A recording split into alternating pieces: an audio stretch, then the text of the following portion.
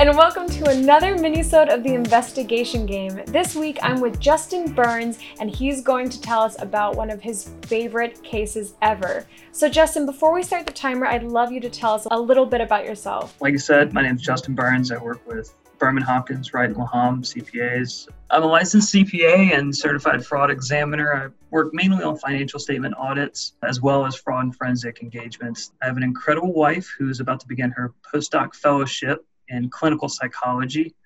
Unfortunately, whenever she was getting into psychology, I couldn't get her to go into forensics. So, clinical psychology it is. Maybe later in life.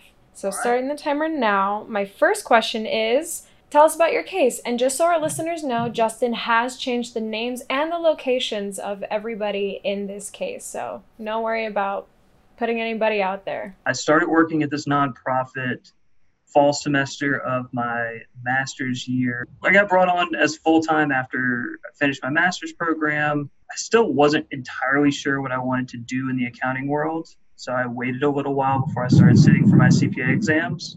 We're a small nonprofit, do about $6 million a year from a combination of state funding and grant funding. Did a lot of business development and workforce development, things like that, to boost the economy of our state. Most of this $6 million passed through to other entities. We're supposed to find viable entities and companies to move this money onto. We were small. Our entire office consisted of 15 people with just 2 of us in the accounting/finance department. It was just me, who had been an intern, and then our CFO, Aaron.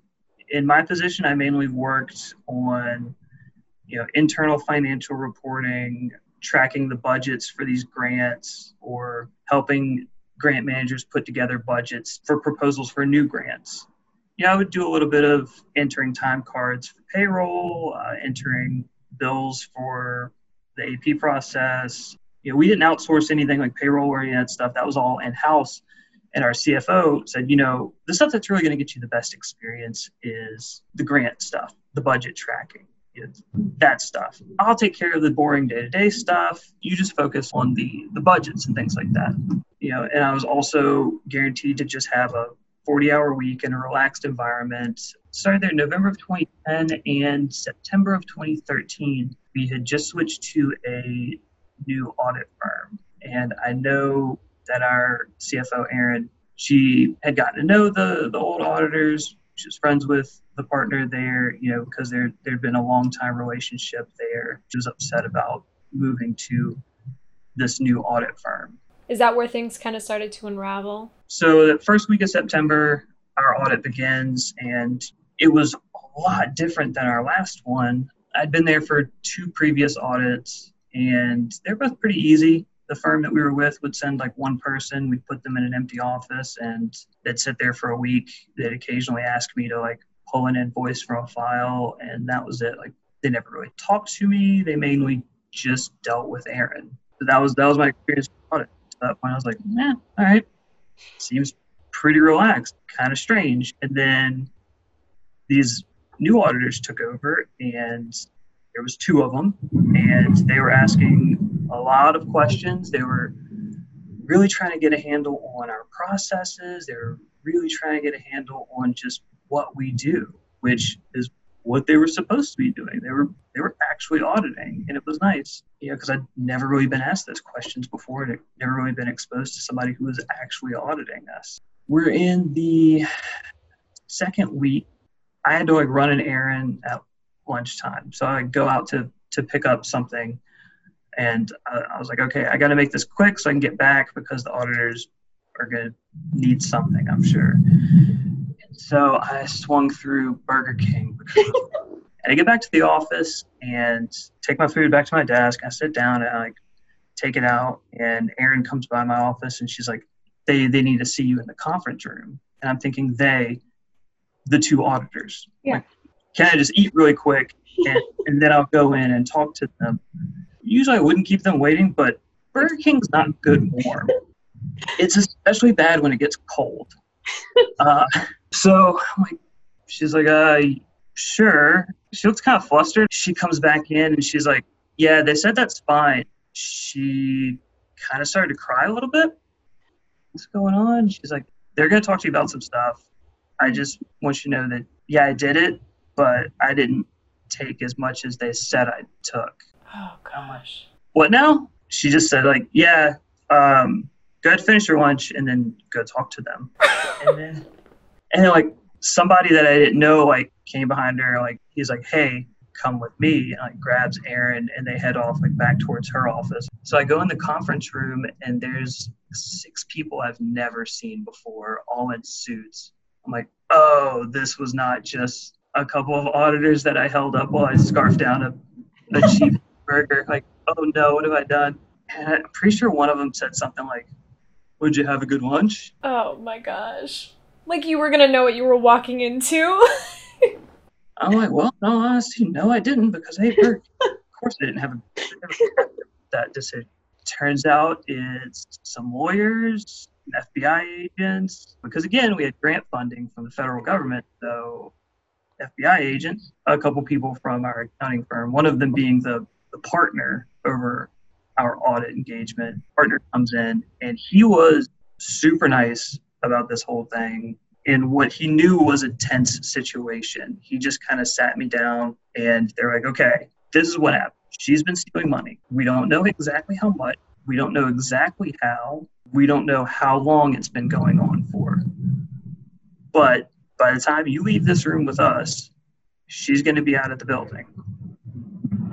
And you guys do everything in-house. Like I said, like we didn't outsource any payroll or AP or anything like that. Like, so we need to know right now, what do you know how to do and what do you not know how to do to be able to keep you guys running on a day-to-day basis? I'm like, oof.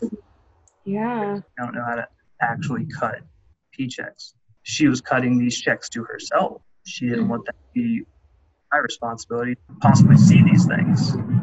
Kind of gives me this rundown. He's like, we know you didn't have anything to do with it, but tomorrow you're going to go up to the FBI offices here. And he's like, you're going to sit down and you're going to talk with them.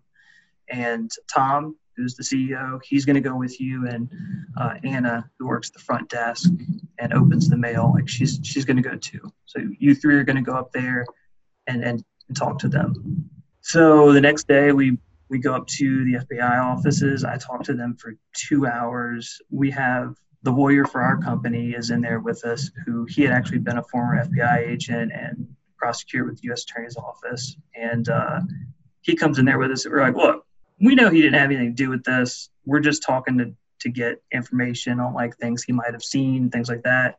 So we talked for 2 hours, and they're like, okay, well, we're going to have you help with some of the evidence gathering, because apparently her office had like a lot of file cabinets, just jammed with papers. We think maybe she had some stuff in there. So we want you to go through, find anything that you can that might be interesting.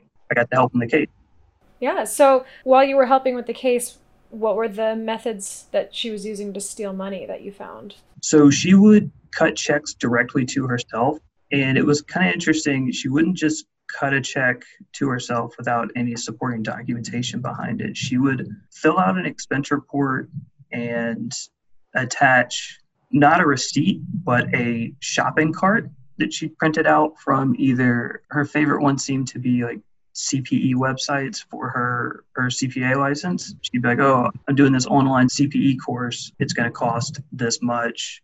She'd have the shopping cart for it, do an expense report for it, but she never actually purchased it. And she would cut an expense report check to herself. And that way she could have that expense report just laying around in case somebody asked for it. She could pull it out and say like, oh, this is what I bought. We went back and looked at it. And if she actually did all the CPE that she billed for, she would have done like 1,000 hours of CPE or something like that when you only need like 40 a year. Oh my gosh. And this one was the biggie. We had company American Express cards for the project managers. And she had access to like an admin one if she needed to, buy supplies or something like that. She had access to that. But then she took out another American Express card under the company's name and had the bills sent to her house instead of to our company. And she would just pay off all of the managers' credit cards for the company in like one big lump transfer to Amex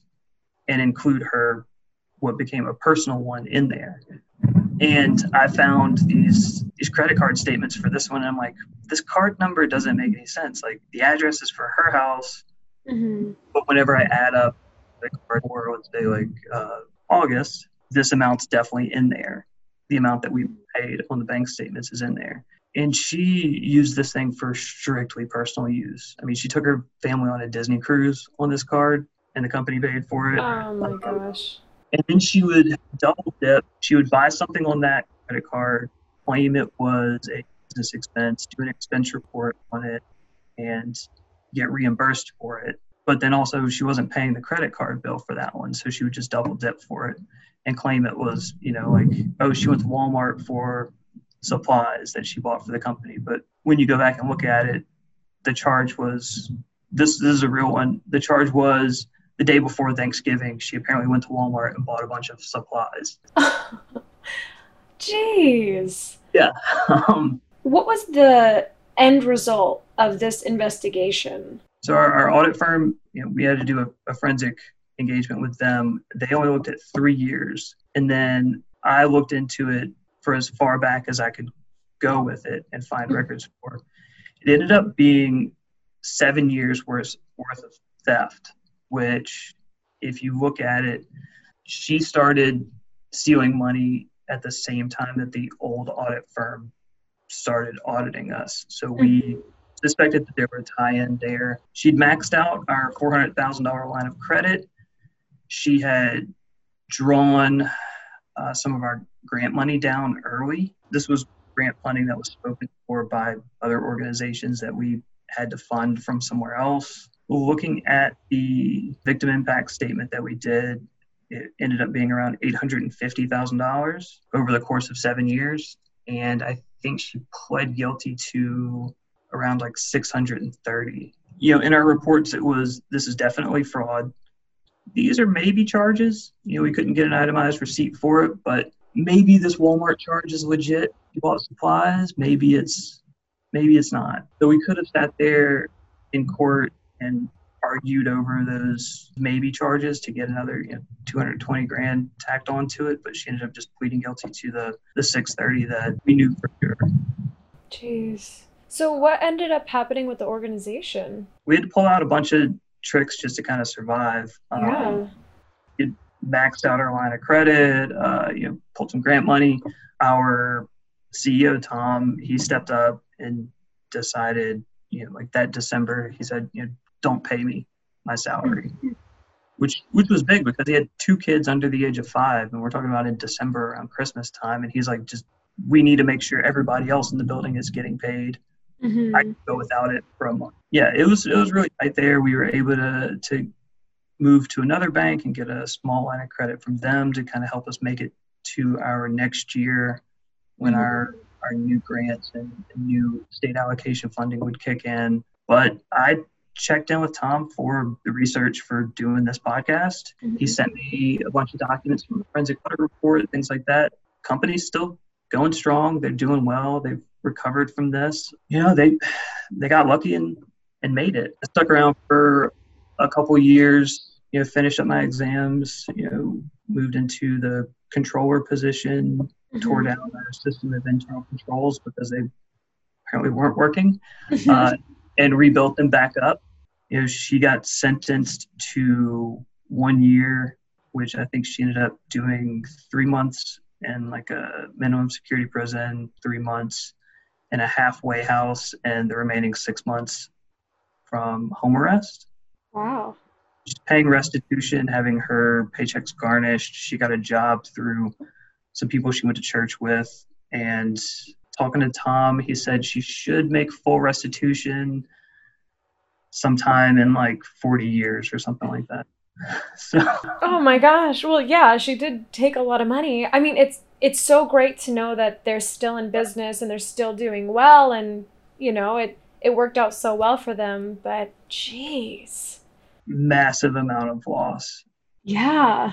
This was somebody that they trusted. We were part of the state's budget, so every year whenever the state came out with their new budget, we had to look and see like, okay, how much did we get?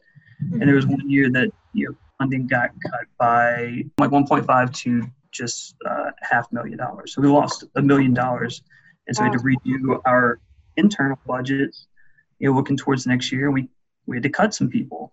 And I remember being super upset that people were having to get cut. She was friends with these people and they were losing their jobs. And then looking at it, she stole more that next year than she did the year before that. But she was the one raising such a stink about having to cut, these people who she cared about. But if the previous year she stole $150,000, the year after our funding got cut, she stole $180,000. Oh my gosh. This case was in such an early point of your career. How do you feel it shaped the way you decided to carry on with the rest of your career moving forward? Got my master's in accounting, and I was still just like, I don't really know what I want to do in the accounting industry, because I'm at this old nonprofit, which the theme for my position was they'd get somebody in college, bring them on full time. They'd eventually get their CPA license. Then they couldn't afford to hold on to them. There was really no room for advancement. And then that person would just leave and they'd get another person in that spot. I knew my career wasn't going to stay there after I was done. And I was kind of panicking because I'm like, I've gone through a lot of education and student loans to get to this point, and I still don't know if I even want to be in this industry. And then this fraud happened, and I'm like, oh, I do want to be here. This is what I want to do. One particular moment where it just kind of clicked for me, I was tearing through stuff in Aaron's office. I'd had the door closed. I'd been in there for like a week. There's papers everywhere. It's like a bomb had gone off. And I think this was when I found the credit card. And I called the CEO. I'm like, Tom, I found something big. Like, you got to come look at this. And he comes into her office, and I'm telling him, look what I found. She did this. She took her family, that Disney cruise she took. It's all on here. We ended up paying for it. And I'm talking 1,000 miles an hour. And then I look over at him, and like, he's just staring at one of her family photos that's still on the wall. Like, he's not listening to anything I'm saying right now. And he just says, her daughters were the flower girls at my wedding. He completely trusted this woman. They'd worked together for 10 years, and he just felt terrible. He knew the company that he worked for and loved for over a decade was potentially all going to collapse. Yeah. He knew that he'd been betrayed by me, and I just saw how he felt in that moment, and I was like, okay, this is what I want to do. Like, I want to help people who are feeling like him right now, and I want to keep people from having to feel like that. This is why I need to be in accounting. This is what I want to do. That's a beautiful result to a crazy and terrible fraud story. I was lucky to kind of have that light bulb moment in the middle of what was absolutely a tragedy. I mean, there was definitely times where we were like, I don't think we're going to make it. Like, we're all going to lose our jobs. We're going to have to shut our doors. It's so rare that we get to hear the end result to a fraud story. And it's so beautiful that the company got back on its feet and you were able to help them out, and it shaped to what you are now. I think that is so amazing. The company survived. A lot of the people that I worked with then are still there. They still have jobs. They're still helping the community in the goal of this nonprofit. And they're doing some really great work. It was dark for a little while, but it ended up well. I'm glad. Well, Justin, thank you so much for being on our episode. Thanks for having me. Of course. If you enjoyed this week's mini-sode and want to learn more about the story, visit our blog page on our Workman Forensics site, where Justin Burns has written the full story, plus a few extra details, minus all the thunder. The investigation game is brought to you by Workman Forensics. For more information on the business and its services, visit workmanforensics.com. Find us on social media on any social media platform at Workman Forensics. If you have any questions, comments, concerns, or topic ideas, please email us at podcast@workmanforensics.com. Thanks for listening.